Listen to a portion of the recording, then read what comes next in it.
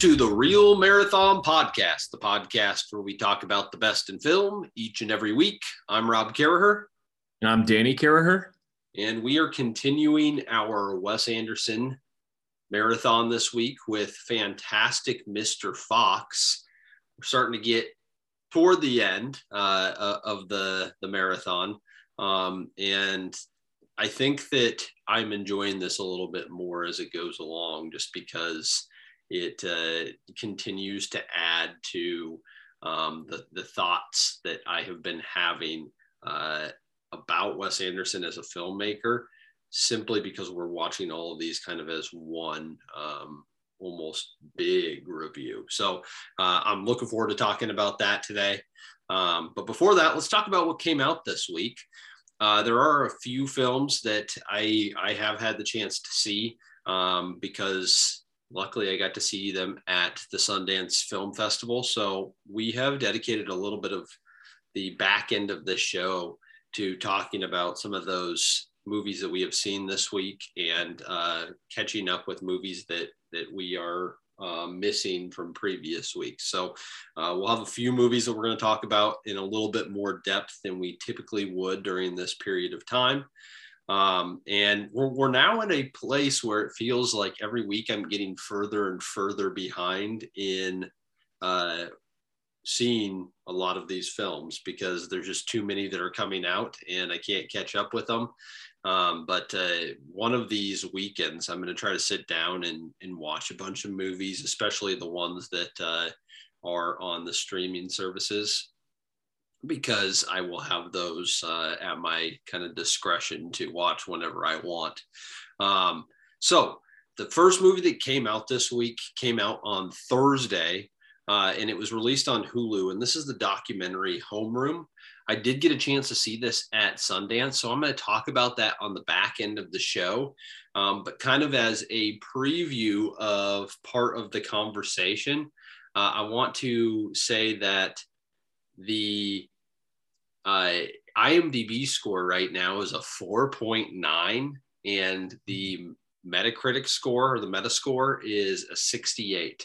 And so our conversation around this, I think, is going to be somewhat based on these scores and how this documentary is being received by people. Because I think that that's kind of an important thing to think about in terms of how people take in certain movies, and specifically documentaries, because they can be more controversial. So we'll talk about that here toward the end of the show. There were sort of considered three big movies that got theatrical releases this week. The first is Don't Breathe 2, which is a sequel to the horror film Don't Breathe. And this currently has a 6.4 IMDb score and a 47 Metascore. Have you seen the original movie, Danny? I saw Don't Breathe in theaters when it came out, and must have been 2015, 2016.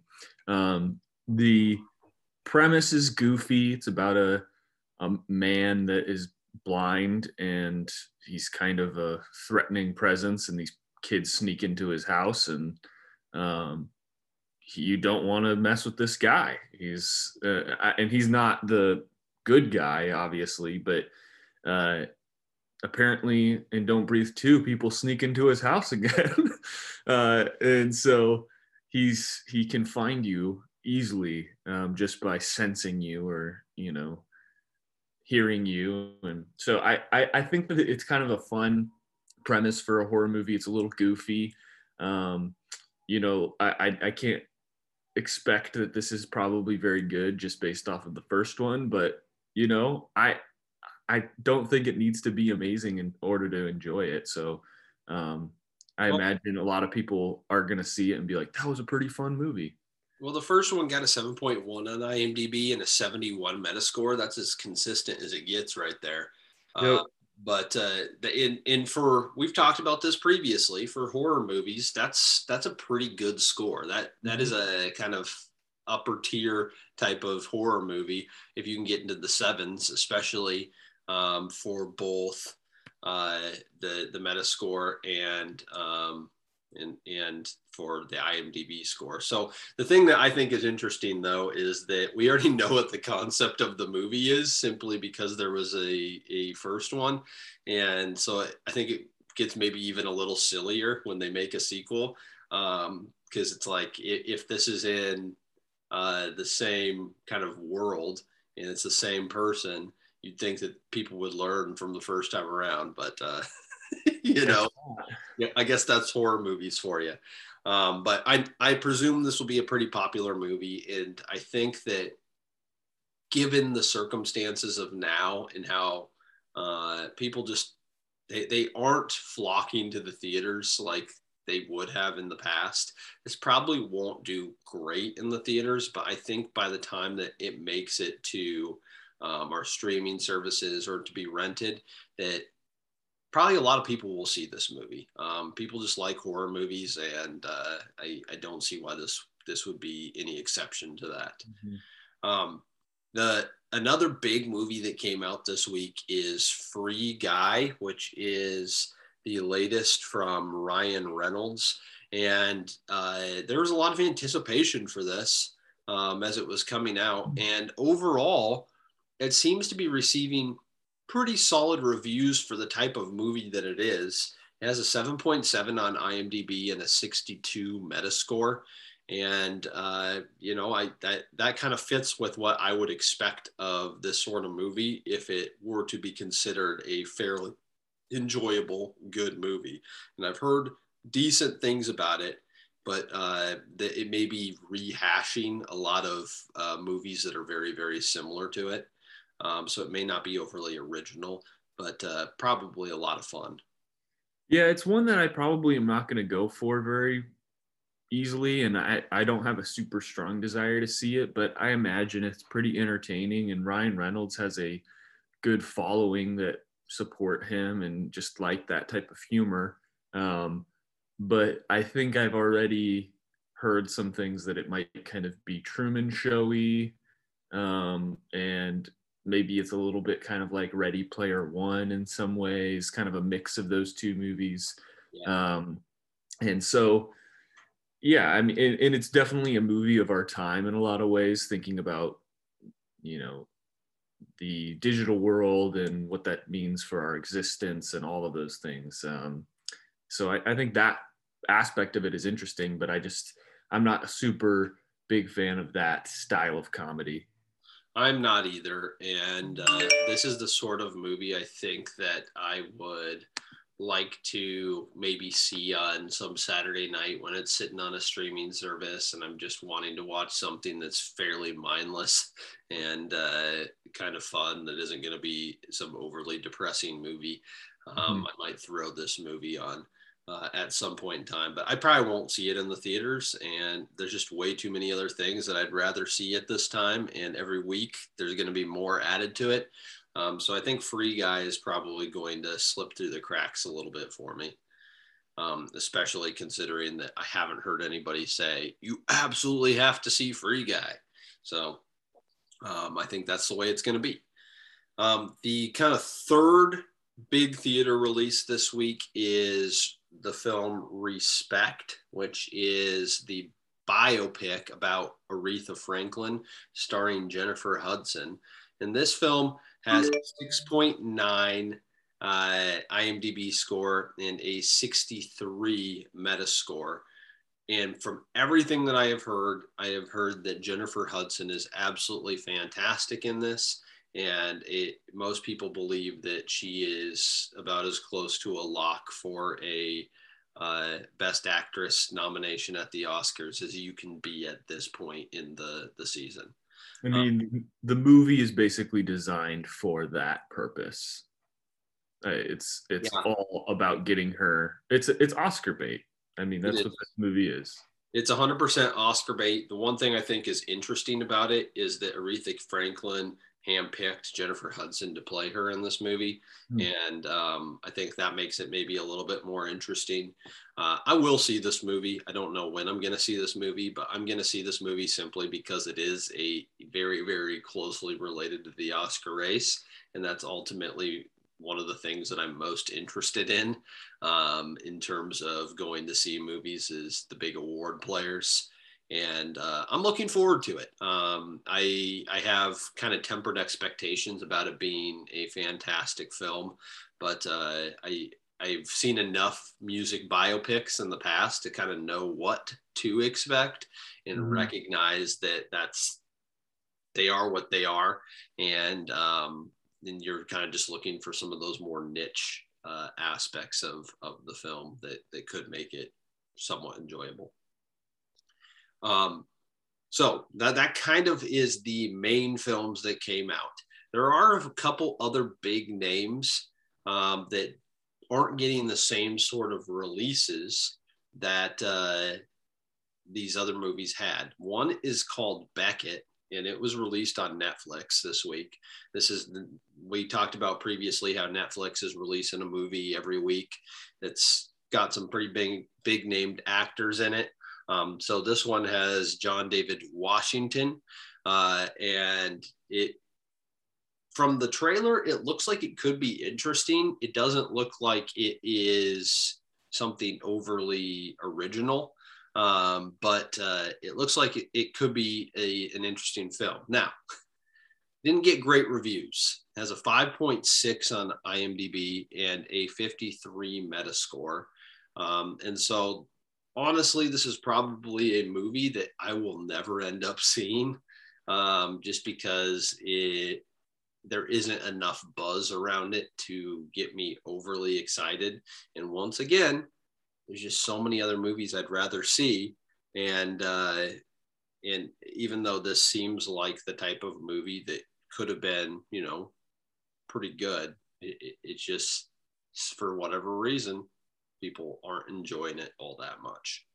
Well, it's too bad too, because I think John David Washington is a really good actor and interesting, because I think he has a lot of potential to be a bigger star in the future too.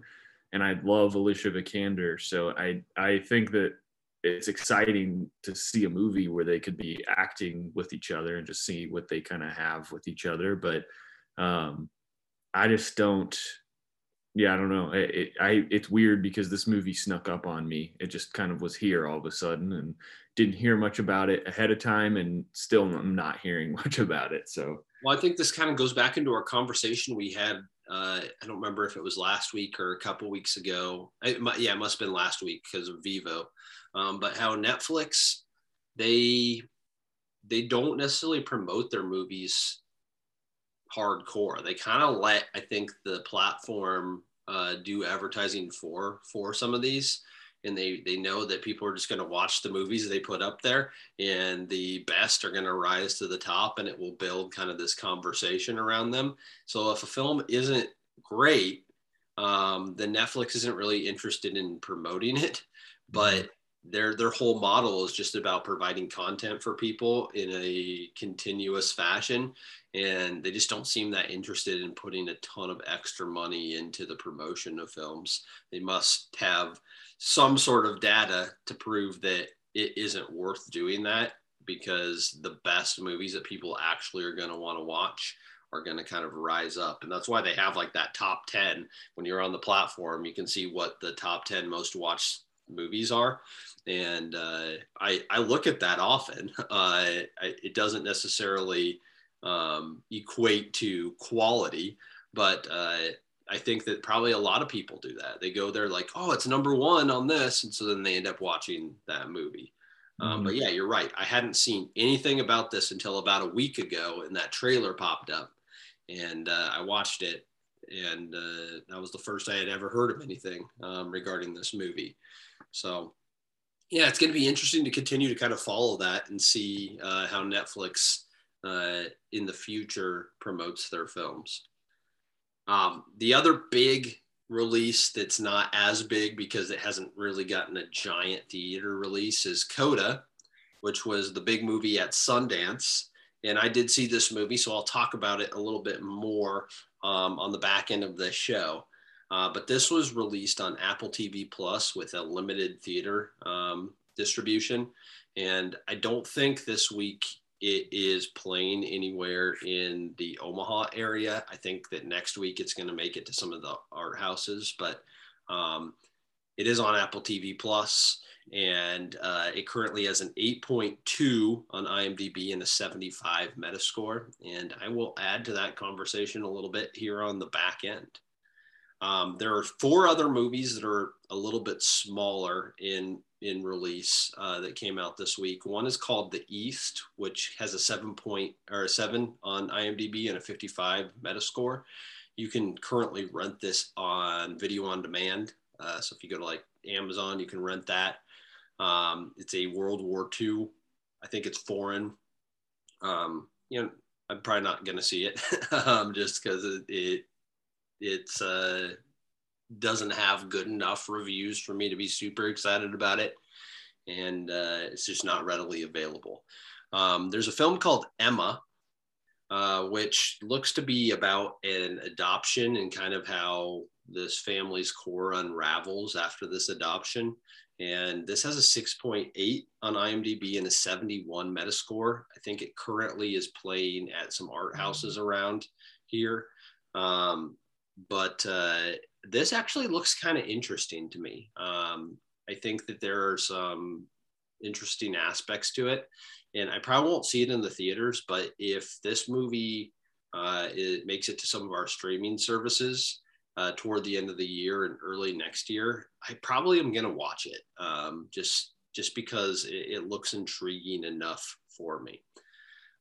Then there is a movie called The Lost Leonardo, which is a documentary about a painting that Leonardo da Vinci did that was discovered like more than a century after he was big. And then now it's kind of just disappeared and they don't know what happened to it. So it's this documentary surrounding this. Currently has an 8.3 on IMDb and an 80 Metascore. Could be interesting. If it becomes readily available to me, I will probably watch it. If not, then I probably won't. It's just that sort of documentary. Mm-hmm. And the final movie that came out this week is called Naked Singularity. And this got terrible reviews. It is playing in the theaters, but it has a 4.2 on IMDb and a 36 Metascore. And it's disappointing because it's John Boyega, and I love John Boyega. Also has Olivia Cook and Bill Skarsgård. I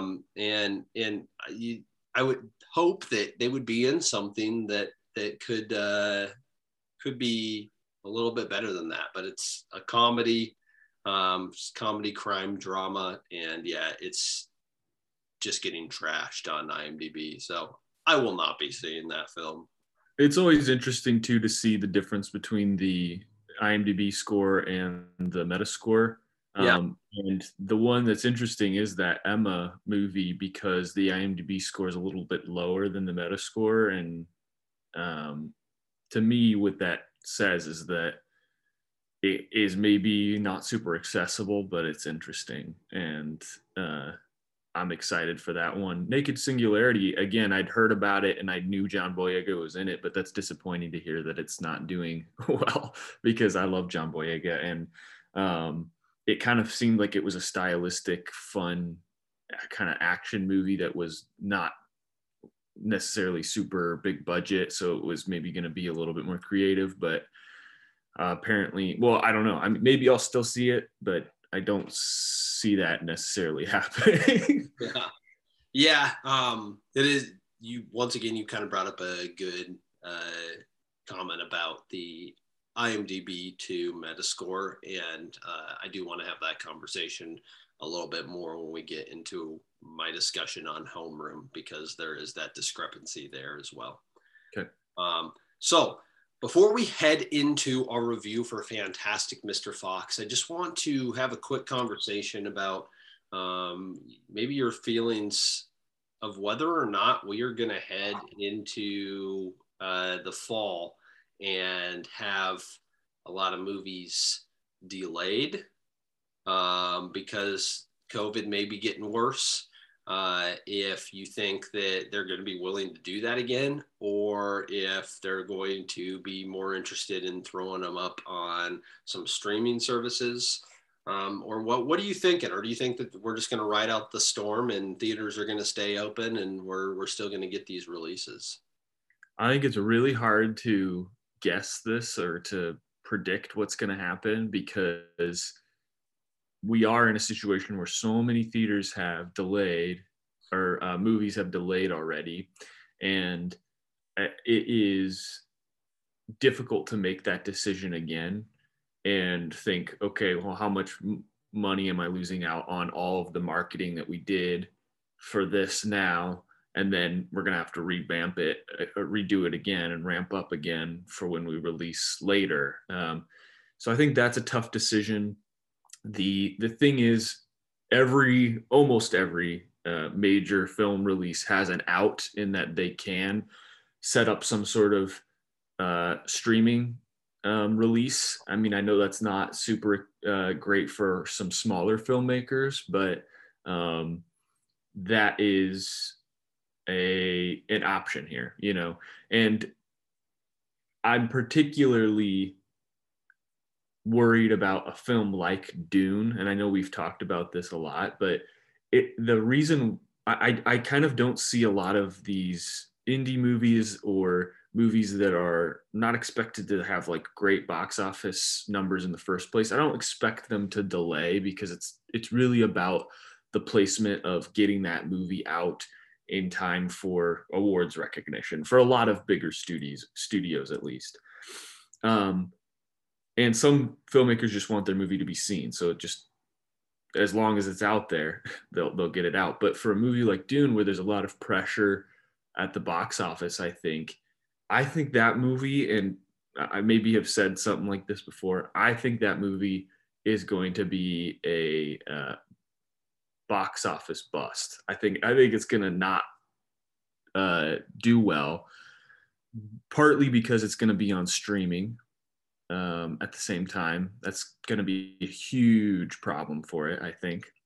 And I also think that Denis Villeneuve is a director that is a little bit not mainstream enough for most viewers. He's not like a J.J. Abrams who can create some sort of pop culture movie that's just going to be entertaining to the masses.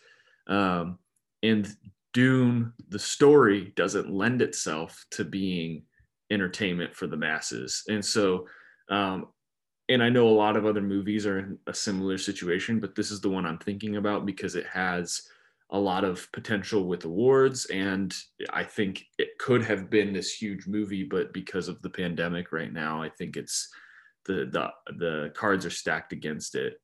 What do you think? I think that's the most interesting movie as well, just because it's kind of in this weird in between place. And the thing about this is that two things are in play. There's the fact that these movies want to release in the theaters on one side, but the theaters, there have to be enough big movies that want to release in the theaters during this time period for theaters to be able to stay open. Because if theaters aren't getting enough people in the seats, then they can't remain open. And then therefore there's not enough theaters for these films to actually be able to have a true theatrical run and make it worth releasing these movies in the theaters. When you could go simply to a release kind of schedule where you're releasing it video on demand for, you know, a $20 price tag, which some of these other movies might do. But Warner Brothers has kind of put themselves in a weird position here, where if theaters do shut down, because they've already said they're going to be releasing these movies on streaming as part of the price tag for just having HBO Max. And so it probably, for a lot of the Warner Brothers movies, it probably benefits them to move the movies back again, especially like a movie like Dune. So Dune potentially we don't get until next year if things get real bad. And maybe they decide we're going to do it as a summer release next summer. Because and then at that point, it may take on their new agreement that they made with the movie theaters, where they're going to have a window where it will only be released in the theater before moving to their streaming platform. I mean, that's what I would try to elect to do if I had any control over it, is I would want to push it at least till January, you know? Yeah. Yeah. It's going to be an interesting thing. And my gut tells me that if things shut down, they're not going to be ready to be back up in time for January. And so you're looking at next summer again. But Dune might be in a place where it benefits from having a summer release if they can't get it done this fall. But I think that is something that we truly have to be ready for, is that a lot of these movies are going to get pushed back. And then maybe in some cases have a different plan where they get released directly to video on demand. I think it's interesting because, you know, the business side of filmmaking has always been obviously the driving factor of what movies get made, but I think more now than ever we're aware of it. And so much of the decisions behind when a movie gets released and how it's released and all of that are being talked about because of the pandemic. And so I feel like on this show, I always like to talk about the artistic side of movies more, but it seems like this show, just because of our context right now in the pandemic, we talk so much about the business side of it because it's hard not to. That's just the nature of it. I think that that's part of it. Yeah, because of the situation that we're currently in, but also there are a lot of good movies that don't get seen because the industry is so based around the business aspect of it. And so you have really good artsy movies that just don't make enough money, so nobody ends up seeing them. So I think that having that conversation and recognizing that there is a pool of great films that the average movie watcher is never going to see, simply because companies are unwilling to invest a ton of money in them and put them in a place where that's the case. But I think it's also, we're entering into we're in the midst of an era where a lot of those films are being seen more than they were previously, simply because of streaming services and how these companies like Netflix, they're just trying to fill their sites with as much content as they can. And so they're willing to spend a little bit of money on some of these more art films and the artistic types of films because they want to put them on their platform to give their subscribers more options.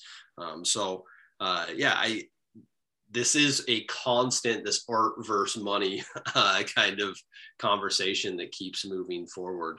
And I know that we keep coming back to like the idea of streaming versus theaters, but I think it's an interesting conversation to be having, and there's constantly more evidence to kind of add to the conversation about whether or not we're going to be headed one way or the other, or if this is just kind of a flash in the pan in the midst of a pandemic. It's a far more complicated conversation simply because of the pandemic. So I think that kind of wraps up our conversation here. And we're going to go ahead and move forward with our review here of Fantastic Mr. Fox. So stay right there, and we will talk about that film when we return.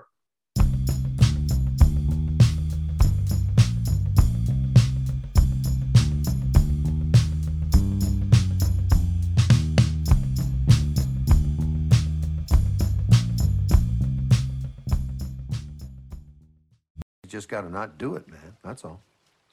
I understand what you're saying, and your comments are valuable. but I'm going to ignore your advice. The cuss you are. The cuss am I? Are you cussing with me? No, you cussing with me? Don't cuss and point You're at me. gonna cuss with somebody. You're not gonna cuss with me, you little cuss. cuss. With me.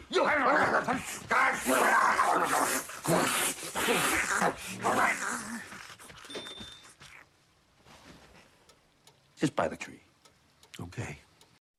And we are back, and we're looking at Wes Anderson's sixth film from 2009, Fantastic Mr. Fox. The IMDb summary of this movie is: an urbane fox cannot resist returning to his farm-raiding ways and then must help his community survive the farmer's retaliation. That's a pretty general synopsis of this movie, but it gets to the heart of what this movie is about from a plot perspective, and we'll get into kind of what we think this movie really it speaks to when we get further into our review. We've been framing every single one of these reviews with a review from Roger Ebert, and he's still reviewing at this time. So this is what he said about Fantastic Mr. Fox when it came out. Some artists have a way of riveting your vision with the certitude of what they do. This has nothing to do with the subject or style. It's inexplicable. Andy Warhol and Grandma Moses, the spareness of Bergman or the Fellini circus. Wes Anderson is like that. There's nothing consistent about his recent work, but its ability to make me go zoing. What else do the Darjeeling Limited, the Life Aquatic with Steve Zissou have in common? So he is saying that Wes Anderson's vision and what he shows us is kind of inexplicable. We can't really explain why it is so interesting and captivating to us, but it is. But we're going to try to explain why it's so interesting or captivating. So, Rob, what did you think of Fantastic Mr. Fox this second time? Or you've probably seen it more than 2 times. But yeah, this is probably like my 4th or 5th time seeing this, but it's been a while since I had last seen Fantastic Mr. Fox. I think going into this marathon, Fantastic Mr. Fox was probably my favorite of Wes Anderson's films.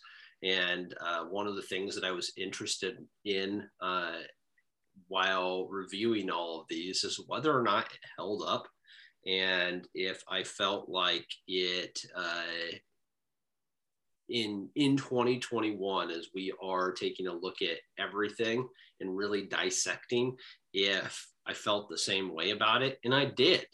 I gave this film a 9 out of 10 on IMDb, and it, for me, it gave Wes Anderson a platform to basically do anything that he absolutely wanted to do with his storytelling, because this film allowed me to realize that Wes Anderson movies are very cartoonish as is, and they kind of feel like they're all kind of represent this animated world in a way that more so than a realistic world. And there, because of that quirkiness, sometimes it doesn't always land in his real live action films in the same way that it does for this animated film, Fantastic Mr. Fox, because you are willing and able to bend reality so much more when they are animated characters. And it just works. And I absolutely love this film. And I think that every single time that I watch it, I will kind of go through this process of being in awe again and again, because there's so many details within this film that are just very, very impressive. And I think really reflect what we've been talking about as Wes Anderson being just a fantastic filmmaker when it comes to the craft of his films. Mm-hmm. So yes, I really did love this. What'd you think of it, Danny? I'm pretty much right in lockstep with you. It was one that was probably my favorite, one of my favorites going into this rewatch. And I also gave it a 9 out of 10 stars. And we will talk more in detail about the specifics of this movie and why it's so great. But I think at the core, what you said about him is a perfect blending of his style with the content to meet it. And it feels like you're reading kind of a picture book, a children's book sometimes when you're watching this, the way the camera moves, all of those things. And I think that the landscapes of this movie are fantastic. They're beautiful. It's like a painting backdrop a lot of the time. And also just the tactile nature of having a real figure that is being filmed for the stop motion animation. I think that adds a reality to it that you wouldn't get in most animated films that are digital and nowadays. And I think that is what makes this feel so grounded and real. And that fits with the style of filmmaker that Wes Anderson is, because he doesn't do visual effects really. I mean, there probably is some stuff going on in this, and then there's probably some movies that he's done where he's had little things, but I think everything's practical, and this is a very practical movie. And so I really appreciate that. I want to start maybe our conversation as we talk about this, just talking about the story. Obviously, this is based on a Roald Dahl book, children's book. It is very, I mean, the way the story's told with the kind of chapter headings, it's very much like that style of storytelling. And you might say that it feels sort of rushed, big things are kind of happening, but I think that is exactly what he's aiming to do, to kind of mirror that storytelling, or that type of storytelling. And the other thing that stuck out to me this time is just what this movie to me seems to be about. And it's about kind of embracing who you are. And we get that in the scenes with Ash kind of embracing who he is, and he can't be anything more than what he is. And same with Mr. Fox himself. He views himself, I'm a wild animal. That's who I am. That's my nature. And them going back to what is their Latin root? What are they good at? And so playing to your strengths. And I think that type of storytelling, when we think about playing to kids, and this being kind of a kids movie in some ways, that's a good lesson to share. But at the same time, I like the kind of existential nature of that conversation of like, we can only be who we are. It's not going to do us any good to try to be something we're not. What did you think overall of the story of this movie? Yeah, so the thing that's interesting about this film is that I've never read the original Fantastic Mr. Fox story by Roald Dahl, so I don't know how much Wes Anderson messes with the original story. My gut tells me he didn't do it a whole bunch. I think that it probably honors that story pretty well, but he has found a story that frankly kind of fits in with the types of stories he likes to tell. And the character of Fantastic Mr. Fox really fits kind of the mold of Wes Anderson's protagonists, in that they are not perfect and they have some qualities that are not necessarily desirable, but that is part of who they are. And I think that this movie, maybe more so than any of his others, lets us look at the other films kind of under that microscope and recognize that, for a lot of Wes Anderson's protagonists and characters, that this is kind of a conversation that's being had, that we are accepting these characters despite all of their imperfections, and really kind of allowing us to think about how dynamic people are in many cases. And I know these are animals, but there's supposed to be kind of that blurred line here between the animals and people. Mm-hmm. in what the story ultimately says about people. So I think that that's a really interesting aspect of this film, because it allows us to make those connections between some of these other movies that Wes Anderson has made. But yeah, I think that this is a great film because I think it does play well to children. It has a lot of like whimsical aspects to it that I think you could set down a 8-year-old and they'd enjoy it nearly as much as we do. But there's a much deeper conversation being had that is going to go way over the 8-year-old's head, but we can kind of grapple with that. Mm-hmm. And I think it says some interesting things about society and capitalism and our interaction with nature, and kind of that different level of between humans and the way we act versus wild animals and the way that they act, and kind of trying to live in some harmony. Mm-hmm. Well, and I like that you brought up that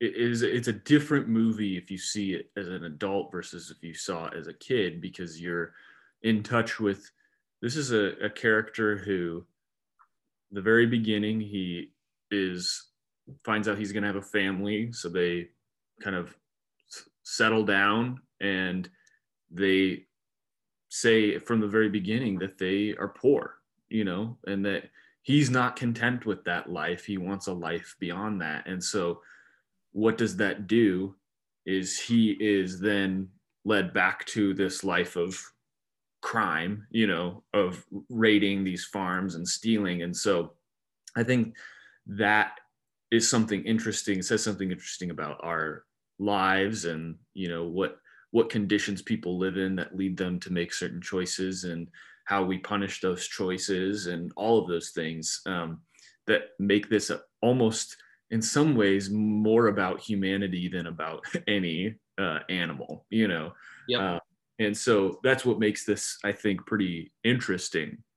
Another aspect of this that makes the humanity of them pretty interesting is, I think, the voice acting is really fantastic. Not to be punny here, but the thing that I think is so cool about it is that George Clooney and Meryl Streep have not made a movie with Wes Anderson at this point yet, and they totally just get it. They get the style that Wes Anderson's doing.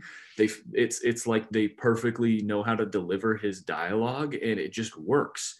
And I should also say that Noah Baumbach also wrote this movie, or helped with the story, so he contributed to that as well. But I think that specifically George Clooney and Meryl Streep are great. And then Jason Schwartzman as Ash is my favorite character in the movie, just because he has some of the funniest lines in the movie.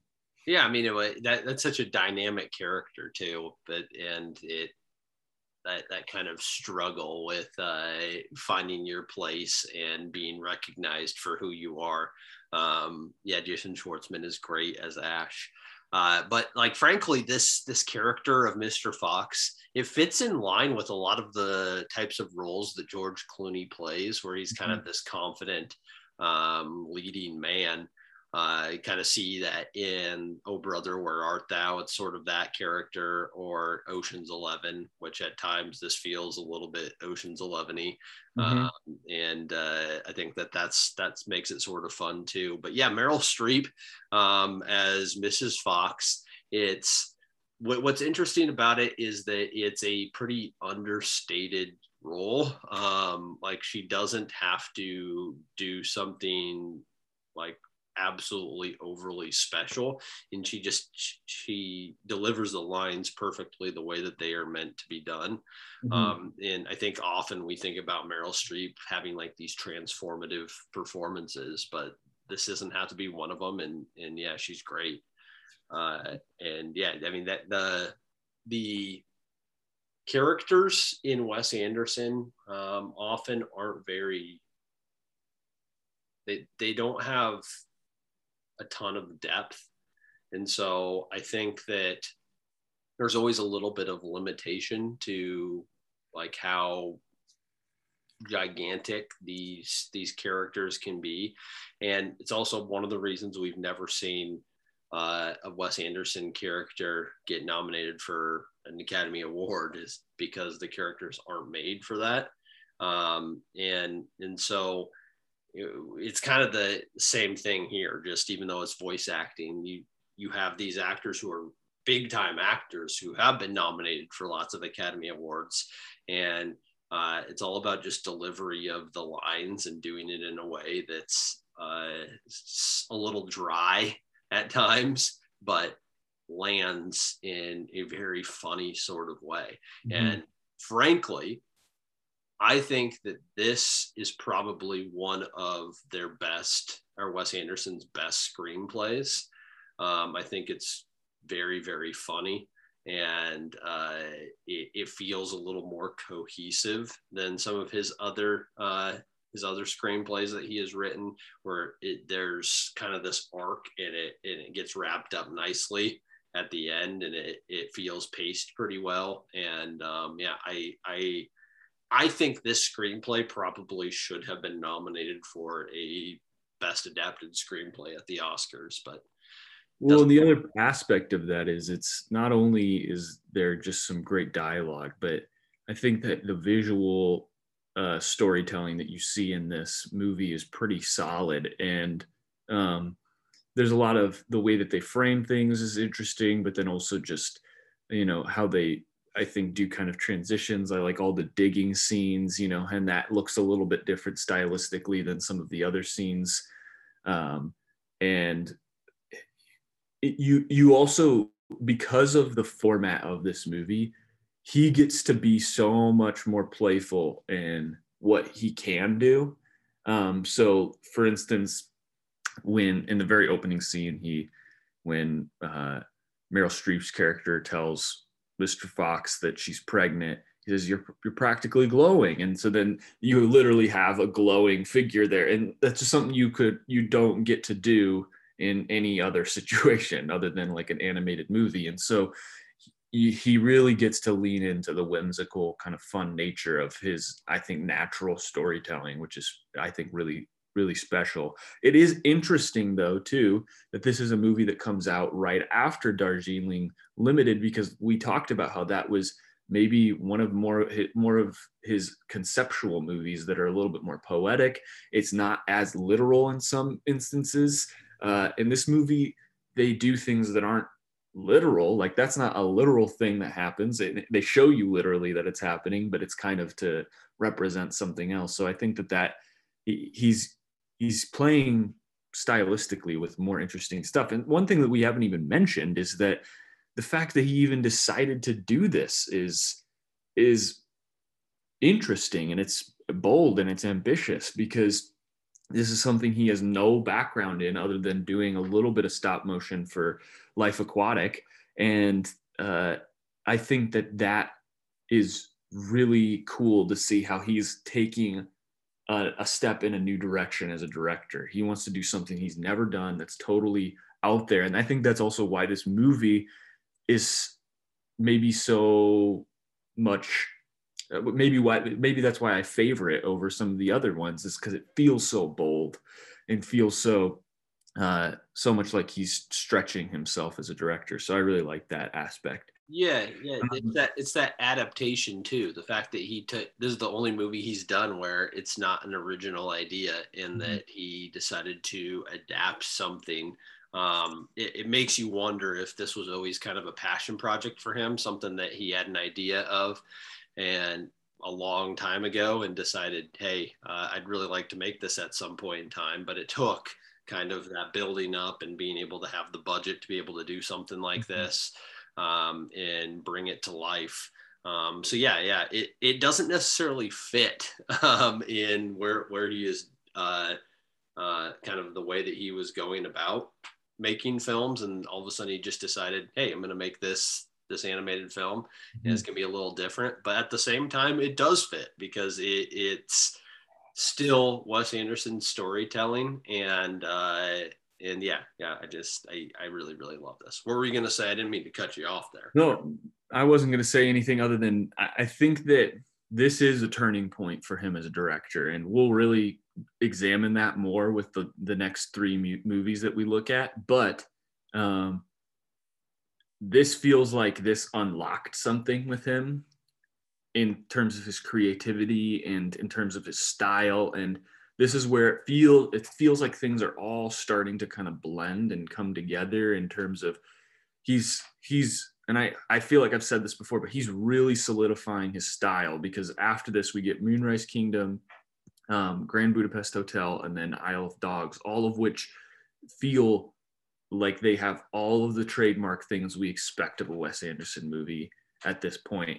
So I think that that's maybe another reason why this movie seems special to me, is viewing it in the larger context of his movies.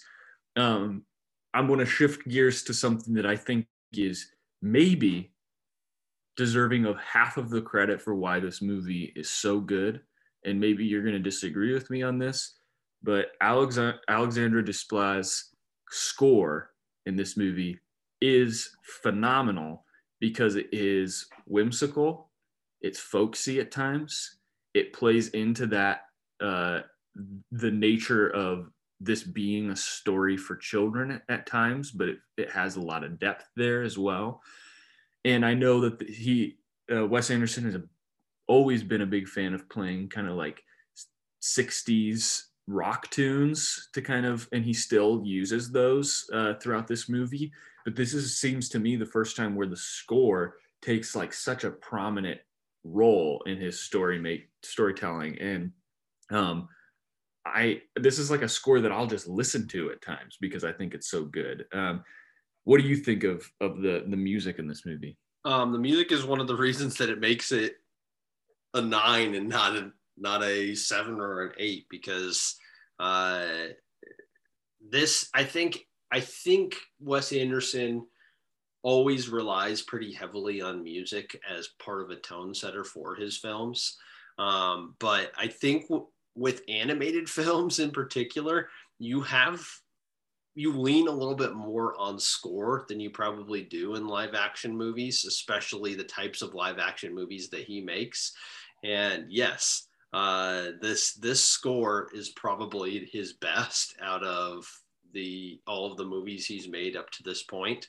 And yeah, it's absolutely beautiful, and it's enjoyable, and it really gets you into the tone that the film has.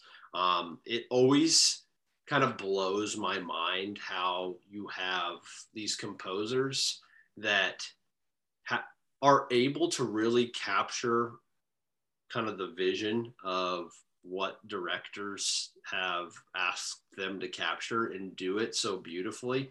And I think that shows just how good some of these composers actually are in understanding the tone that the director is trying to capture with their films. And that is certainly the case here, and it happens so easily. Like Mm-hmm. it is a score that is very noticeable, but it's also because it fits so well, you can at times not really realize what it is doing to you as a film viewer. Whereas there are other movies sometimes where the score it's important and it's great and it fits the tone, but it's almost abrasive in a way that you're very, very conscious of the fact that it exists. Like I think about our conversation last week with The Green Knight and A Ghost Story. At times that score in both of those films is almost so in your face that you have no choice but to recognize that it exists and see it as kind of a centerpiece for the film. I don't know that you feel that way with Fantastic Mr. Fox. It just works really, really well, and you recognize it if you're looking for it. But I could see people almost ignoring it just because it does fit in so well. And the visuals and the score kind of have this nice balance. Well, and to me, it's like it enhances the performances of all the characters. It's makes Mr. Fox that much more charming. It makes the scene where Christopherson is really good at the it's like a version of baseball. I can't remember what they call it. But like it makes his character seem that much more impressive, all of these things. So, and I believe that Alexander Desplat also, I know he does Grand Budapest Hotel, and I'm pretty sure he also does Moonrise Kingdom for him. And he probably does Isle of Dogs as well. So it's interesting that at this point, this is maybe why I feel too that this is a transition point, because that score is playing a bigger role. And so that's a really exciting aspect of this movie for me. And of all movies, I just love the musical aspect of most movies. And so when a movie has really good music, it takes it to a whole other level.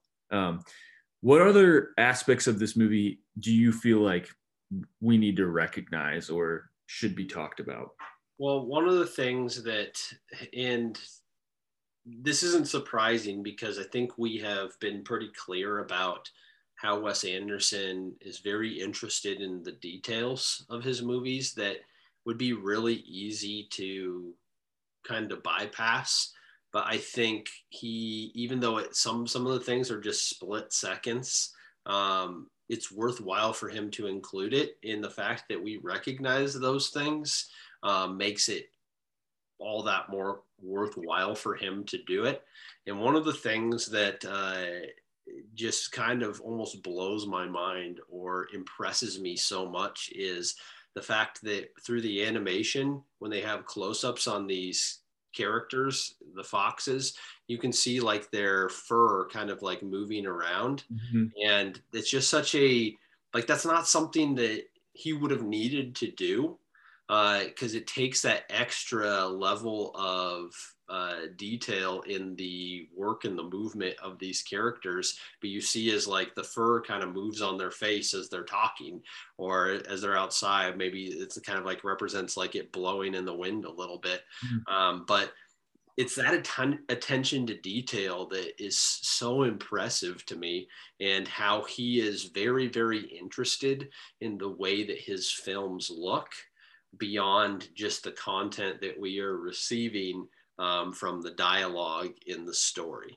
Mm-hmm. And that kind of bleeds over to, we've already talked about it a little bit, is that the production design on this film, and how every set piece is beautifully made and very, very intricate, like and having the overhead shots of the landscapes that he created out of the kind of clay design, and Mm-hmm. the different properties that they are on, and how detailed some of that stuff is.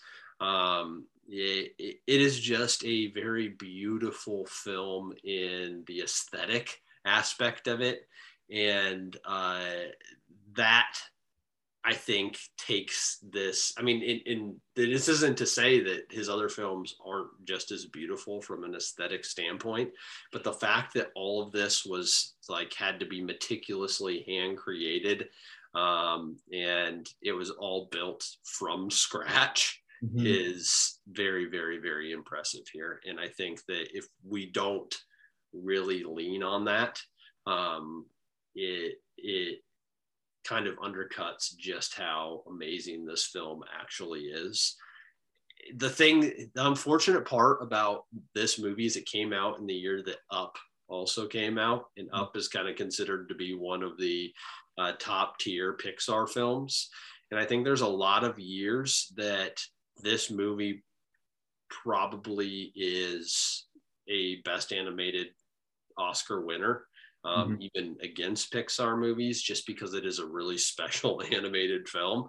Mm-hmm. And personally, if I were an Oscar voter during this year, I would have voted for Fantastic Mr. Fox over Up, even though I also very much appreciate that film. But that was a really, really good year for animated films. I think there's a few others that came out that year that were also very good, but I'll look that up. Do you want to add anything?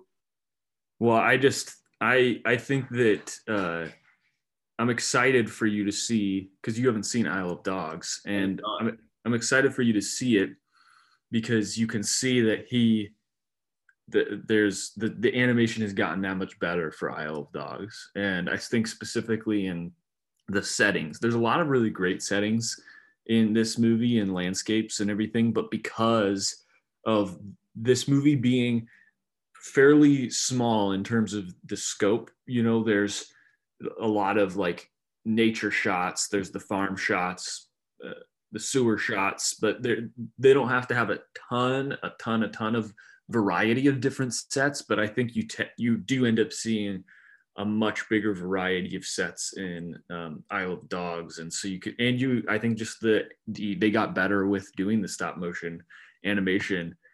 So that's something that is exciting. It is exciting to me that this wasn't a one and done type of thing for him, that he liked it enough that he was like, I'm going to do it again, and he does another stop motion movie. And the other one is because it's not based on any source material. It's totally idiosyncratic, different than this movie in a lot of ways. So that's kind of where I'm excited to maybe come back to Fantastic Mr. Fox in the future, is when we talk about Isle of Dogs. Yeah, I as I was watching this, I was thinking about the excitement of getting to see Isle of Dogs for the first time, because I haven't watched it yet, and being able to kind of compare it to this film, and just watching some of those details again. That's part of what got me really excited to see that film. Mm-hmm. That year was a very good year for animated films. Up ended up winning the Oscar for Best Animated Film, but they also had Coraline, which came out that year, which is a very creative animated film, very unique. Obviously, Fantastic Mr. Fox, The Princess and the Frog, and The Secret of Kells, which is from the same makers who made Wolf Walkers. And so there were 5 really creative films, and I think this was the very first year that, no, I guess they did it in 2002, but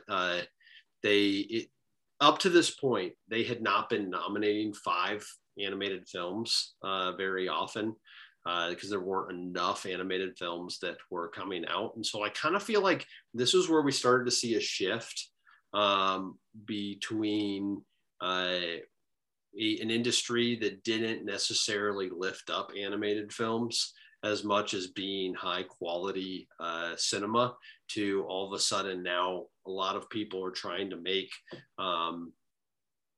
really high quality animated films, and recognizing that this is a part of the industry that hasn't been tapped into as much.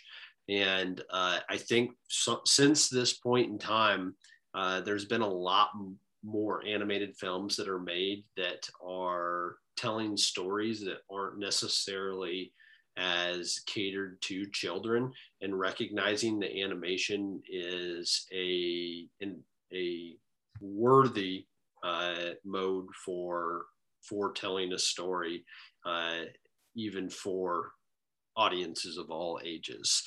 And Fantastic Mr. Fox, I think, fits into kind of that mold pretty well. Well, it's interesting too, because I think that we are probably even going to go further in that direction of animation that is maybe solely for adults. And we've gotten there with TV, but we haven't quite gotten there with movies. There was a movie that came out that I believe was written by Charlie Kaufman in 2018 on Anomalisa, and I never saw it, but that was an R-rated stop motion movie. And I think that style of animation, of being catered towards adults, is something we'll lean towards more in the future. I think that's a good thing. I mean, because there's certain things that you can do creatively, like this movie shows us, that you can't do with with a live action movie. Yep. So if you have not seen Fantastic Mr. Fox, go see it. It is currently on Disney Plus, which is an interesting place for it to be because I did not know that. movie. But yeah, you can watch it on Disney Plus. Same with Isle of Dogs. So if you're thinking you watch Fantastic Mr. Fox and you want to prepare for our eventual conversation of Isle of Dogs, it is on Disney Plus. I'm pretty sure that Disney bought 20th Century Fox, and so that's the reason that it is included on there. But it's interesting because they don't have their other Wes Anderson movies on there. It's only the animated ones to kind of fit the Disney brand. But go see it. Up to this point, this is my favorite of the Wes Anderson movies. There's still a few more that could potentially play into taking that number one spot. But we're going to have to wait and see. So when we return from this break, we're going to just talk about briefly 3 movies that we individually, we've each seen 1 or 2 of them, and kind of break those down and have some conversations that may surround these films currently. So stick right there.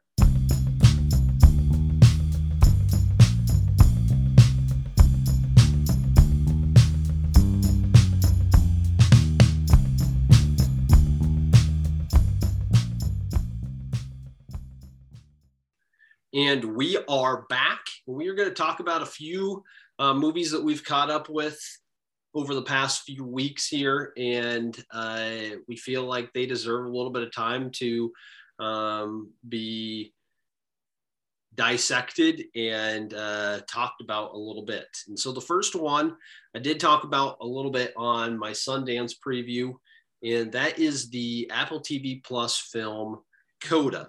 And the thing that's really, really interesting about CODA, and a conversation that is being had specifically on Twitter among film critics, is whether or not CODA is that good of a movie. And it kind of fits in this weird place because it is not the most crafty movie. It doesn't have maybe some of the technical aspects that make other films absolutely amazing. But what it does very well. And to discount any of that is, I think, problematic. And so I think maybe more so than any movie that I saw this year, CODA allows me to recognize that films are digested in different ways, and that there is an enjoyment factor to certain movies, even if it doesn't have all of the pieces that I typically like in high quality film.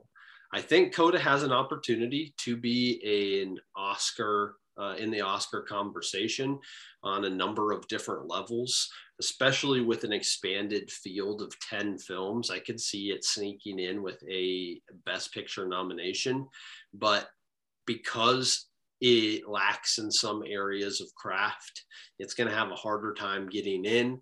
And it certainly is not going to be a favorite to win Best Picture. But I did end up giving the film an 8 out of 10. And we kind of compare that to the 8.2 IMDb score and the 75 Metascore. And I kind of fit right there in the middle, which I think it works out all right. Critics are going to be a little bit more harsh in terms of recognizing that the film cinematography is just fine. There's nothing really wrong with it, but it's not overly special. Some of the other technical aspects aren't overly special, but they do what they're supposed to do. Where the film is great is just in its storytelling. This is the sort of movie that nearly everybody that watches movies could sit down and I think enjoy and take something away with it, or take something away from it that that they leaves them feeling like it was a good movie. I would be hard pressed to find anybody that truly sits down and truly does not like this movie. And if you don't like it, then you probably don't like a lot of movies, and you may just have a very kind of niche area that you really enjoy. But it relies a lot on the heart of what is happening here, and the acting is part of the reason that this film is so great. The main actress, Amelia, let me get it right. I want to make sure I'm getting it right. Give me a second. Amelia Jones.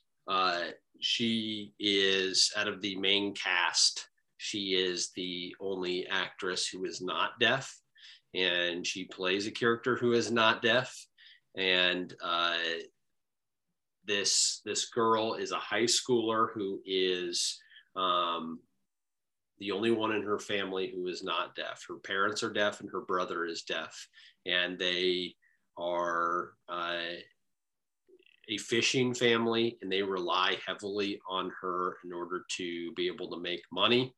And as a high school student trying to kind of find her own identity in the world, there are some areas where things clash, which kind of creates the conflict within the story. But Amelia Jones is the lead character. She's really, really good in this. But her family, her mother, played by Marlee Matlin, who's won an Oscar before, and her father, Troy Kotsur, I think that's how you pronounce it.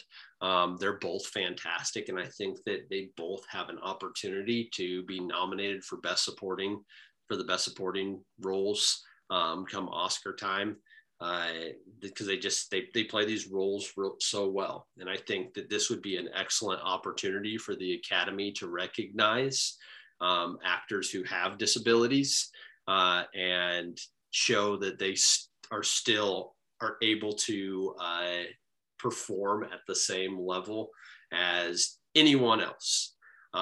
It would not be a situation where they are only being nominated simply because of their disability, but because they have excellent performances. And so I think with Sound of Metal last year, and like really making this a core, that was a big part of telling a story that doesn't often get to be told. I think this builds on that. And the Academy has an opportunity to really show a perspective of people that we don't always get to see on the screen, and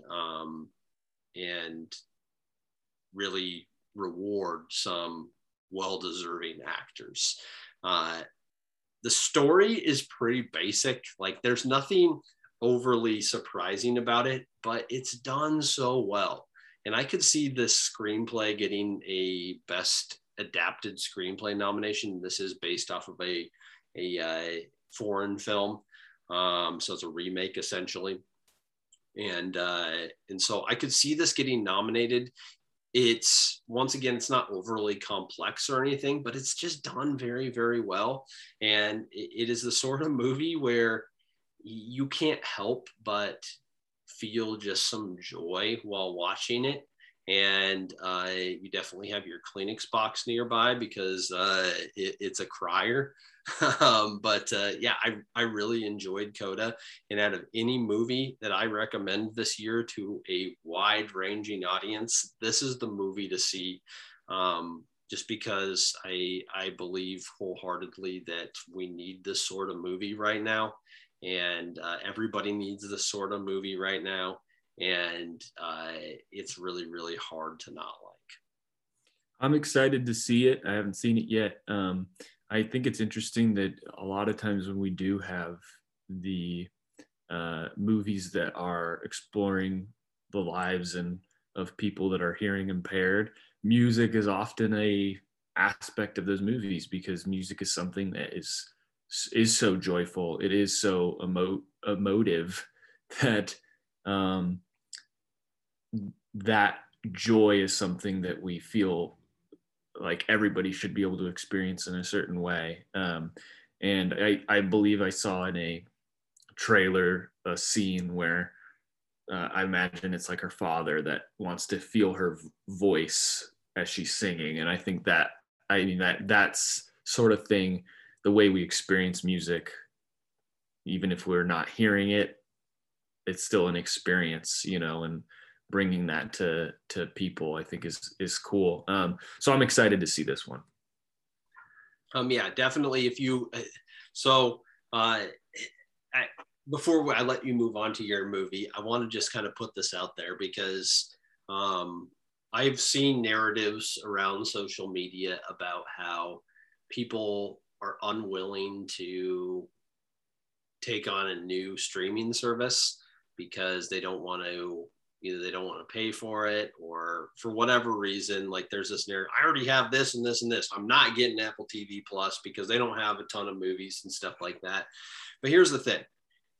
You can get a 7-day free trial of Apple TV Plus if you've never had it before.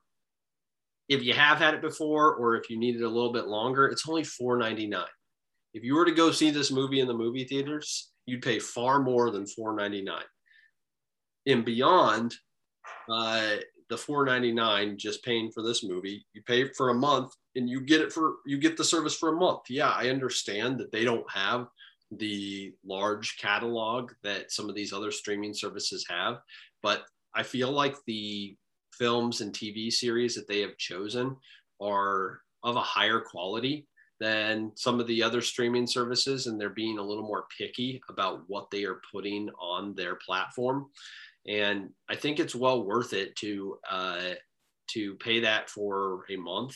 I am a huge advocate for Ted Lasso, and I think that it's well worth the cost just to get Ted Lasso. I've now watched Ted Lasso 3 times, the first season 3 times. So, and I'd watch it again. I love that show. And so between CODA and Ted Lasso, the $4.99 is completely worth your money for a month.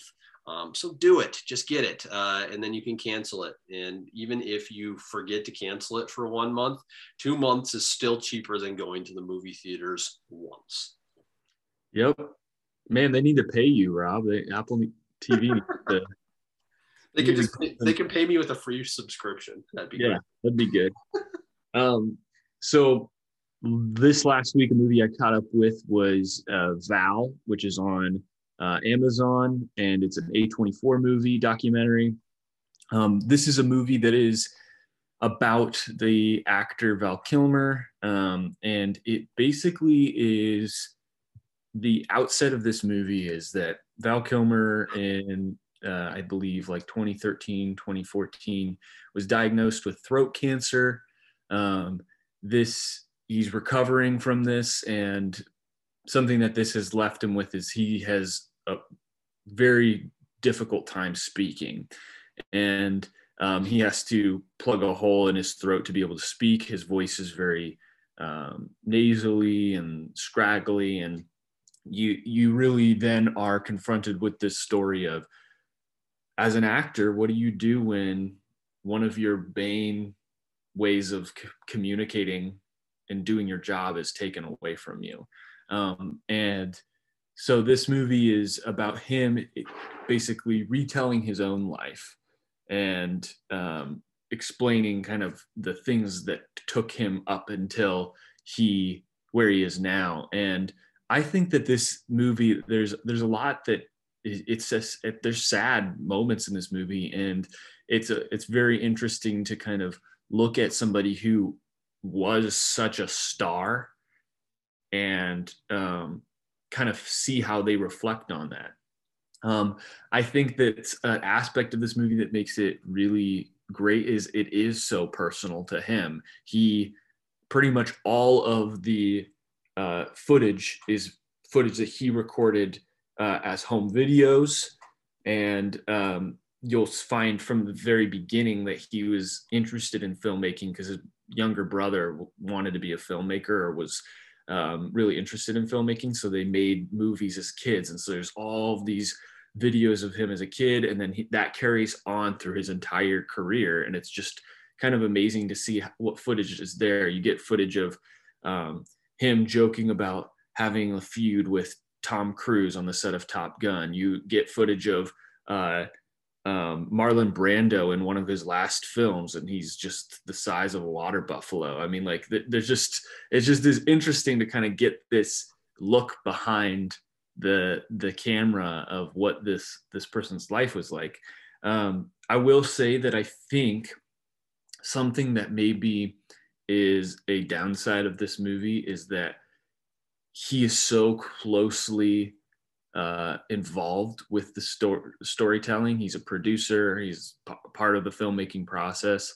That I felt like there was times where it could have been more objective, and it wasn't. But that's just the nature. It's his story. He's deciding to tell this story the way he wants, and so that's just the nature of this movie. So Val Kilmer is one of these actors who, has had a kind of plagued career as being somebody who's difficult to work with. And they go into that a little bit, but you hear it from his side, but you don't get anybody else's perspective on that. And so it's one of those things that I kind of wish we would get more actors' perspectives on him as an actor, or more people's perspectives on him as an actor.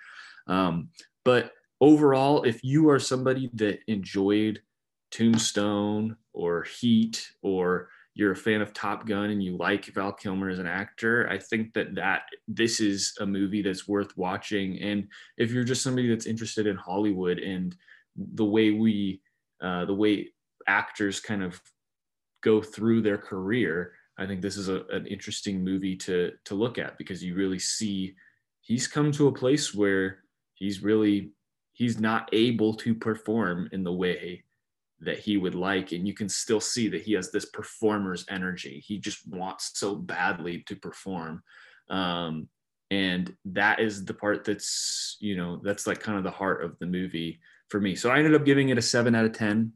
On Metascore has a 73, and on IMDb has a 7.9. So that's pretty much right around the average. It's a solid documentary, and if you're interested in anything that I said, I think that this is a movie worth checking out. Yeah, I do really want to see this movie. Part of why I haven't watched it yet is because I imagine it to be a little bit emotional, and that it's going to make me feel some sadness, and sometimes I'm not ready to jump in and do that right away.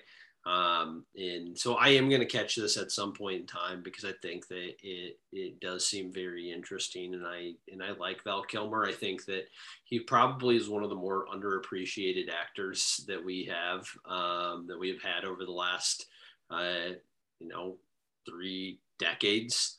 And if he were to be able to continue having acting in the way that he was able to previously, that he would have probably been recognized by the Academy at some point in time for a role.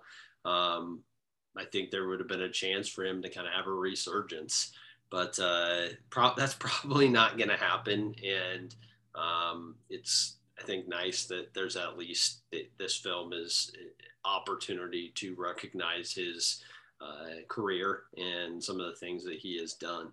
And I hope that he still finds a way to be able to be involved in film and still be able to kind of have his own lasting impression on the film world. So yes, I do plan on eventually catching up with that sooner rather than later, hopefully. I think there's a chance it gets nominated for Best Documentary, because Hollywood might decide, hey, this is a good opportunity to recognize him. But we'll see. We'll see how that plays out. So the last film that I want to talk about is Homeroom. And at the beginning of the show, I told you that it currently has a 4.99 on IMDb and a 68 Metascore. And I lean pretty heavily on IMDb scores and Metascores on a regular basis, but especially with the IMDb score, you have to take that score with a grain of salt. And when it comes to documentaries, they often don't get seen. And so you have extremes on both sides. The type of person that watches a documentary often watches a documentary either because they're skeptical of something that the documentary is talking about and they want the ability to kind of crap on it after they're done watching it, or they really, really love the subject. And so then they're biased either way.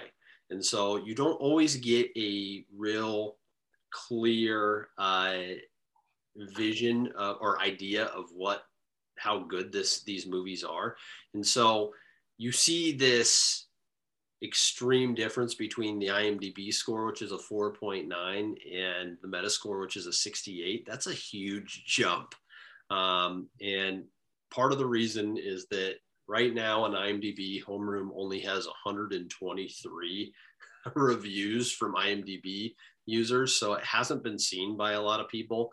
And when I go into read their like people that left actual reviews, it's so very clear that there are people that are reviewing this film that maybe didn't even watch the movie, but they are upset at the fact that the main kind of core of these are high school students who are fighting against injustices in their community of Oakland, in both the city, but also within their school district, as they are asking for the police presence to be removed from their school district. And so this really taps into an issue that is kind of at the forefront of political conflict in our country currently, between this idea of kind of pulling back on police being as great of a presence within our community, and those that believe that there needs to be almost more presence in order to take care of a lot of the problems that are going on in communities. And this documentary to me is more interesting simply because it is from a teen perspective. And maybe it resonates with me a little bit more because I'm a high school teacher, and I see a lot of my students in the main subjects of this film.